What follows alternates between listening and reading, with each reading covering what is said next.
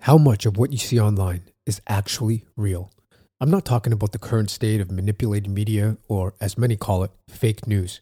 I'm talking about personal interactions like tweets, forum threads, comments, reviews, heck, even private messages. Just take a wild guess. According to a recent report, nearly half of all internet actions are made not by humans, but by bots. In just a moment, I'll explain how these obscure bots are responsible for the lion's share of censorship and propaganda. And I'll expose the shadow organizations that control them. But first, let me tell you a story about Jorge, a little-known Israeli man. Remember the Cambridge Analytica scandal? Cambridge Analytica was a consulting firm that collected hundreds of millions of Facebook users' highly personal information and then used that information to run micro-targeted political ads at scale.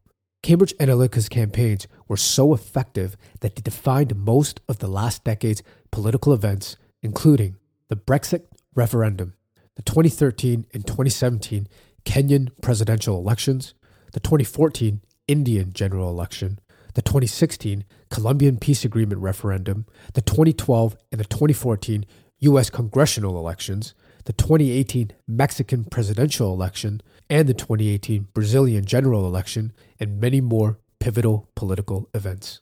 Many details about this operation have been exposed since it came to light, but one crucial piece of the puzzle was still missing. As it later turned out, Cambridge Analytica didn't just collect and sell data. It also used an obscure Israeli operative called Team Jorge to help its clients dig up dirt on their political opponents.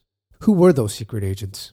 After an undercover investigation, a consortium of journalists found out Jorge was an Israeli man named Tal Hanan, who happens to run one of the dirtiest global disinformation machines. For example, a few years ago, Team Jorge carried out a cyber attack against Indonesia's election committee and, for political reasons, blamed it on China. Meanwhile, the operative meddled in Venezuelan election, the Catalan independence referendum, and a number of smear campaigns involving high-profile officials from Mexico to Iran. In all, it has been reported that they interfered in 33 elections worldwide, 27 of which were successfully swayed in favor of their clients, at least according to Hanan's own words during secretly recorded conversations. How did a few covert agents manage to pull that off? Keep in mind, Team Jorge is a private underground operative that has no links or funding from the Israeli government. First, they had an army of journalists on their payroll who could quickly spread their narratives. But by far the biggest weapon was what Hanan calls Advanced Impact Media Solution, otherwise known as AIMS. It's an AI program that impersonates 30,000 plus profiles across Instagram, Facebook, Twitter, and other platforms. These profiles automatically create and spread contextual information. Based on keywords, they tweet, comment, leave reviews, and otherwise engage in a human-like manner at scale. They even hack into private messaging apps and impersonate people.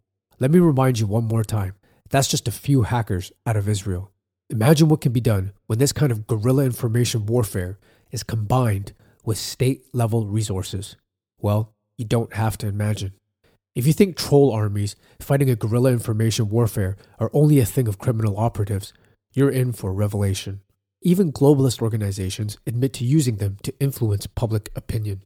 For example, in the heat of the pandemic, the United Nations recruited 100,000 plus of what they called digital first responders to push pro-vaccine narratives across social media. That's not speculation. The UN itself let it slip during the 2020 World Economic Forum. So far, we've recruited 110,000 information volunteers, and we equip these information volunteers with the kind of knowledge about how misinformation spreads and asks them to serve as kind of digital first responders in those spaces where misinformation travels, said Melissa Fleming, head of global communications for the United Nations. These information warriors aren't just screening the web. They are infiltrating online discussions via YouTube comments and Twitter threads to community forums. Then, they organically engage in discourses pushing the establishment narrative. But, apparently, human trolls aren't effective enough. Following the example of Team Jorge, the WEF has called for utilizing AI to censor non-conforming narratives before they catch on. Here's an excerpt from the WE forum itself.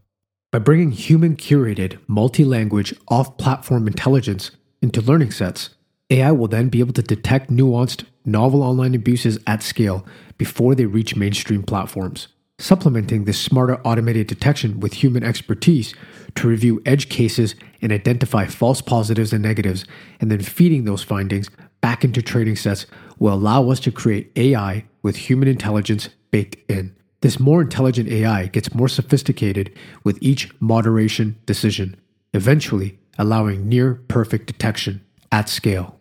Please go to our website, equidia.com, EQUEDIA.com, to get a picture of what this would look like. If they have the resources to recruit 110,000 plus trolls and train an AI that can detect propagating narratives across the entire internet, just imagine how many of their bots have already infiltrated online communities. No wonder WEF founder Klaus Schwab said, "Whoever masters AI will become the master of the world." Capitol Hill is enlisting these information warriors too. Director of National Intelligence, Avril Haines, recently unveiled a new agency called the Foreign Malign Influence Center, FMIC. It's a revamped version of the Disinformation Governance Board, which was shut down last year due to public backlash. The apparent motive for forming FMIC is to counter foreign propaganda specifically. But many fear foreign influence is just an excuse to push the establishment's narratives. In fact, according to law, the FMIC isn't just mandated to fight foreign misinformation around elections, but is also in charge of overseeing the public opinion within the United States. That's right, and let me repeat that. The public opinion within the United States. There are few details about this newly formed agency and how it would function, for probably obvious reasons. But one thing is as clear as day. It sits at the heart of the U.S. national intelligence, thus effectively tapping into unlimited resources. And most important, it can keep its operations from the public. Having such discretion, we have no doubt that they'll use every tool at their disposal, including Ames-type guerrilla tactics, to push their narratives across the internet. To make matters worse, lawmakers are now tossing around laws to further marginalize opinions that don't fit into the establishment's mold. Take Senate Bill 686, otherwise known as the Restrict Act. The bill, often referred to as the TikTok ban bill, was motivated by the rise of CCP-controlled TikTok and its power to influence public opinion through content recommendation algorithms. We covered this in detail in a previous letter. But, in reality, this bill has little to do with TikTok and more with dampening free speech domestically. That's because it gives regulators the power to shut down any US-based website. And guess what?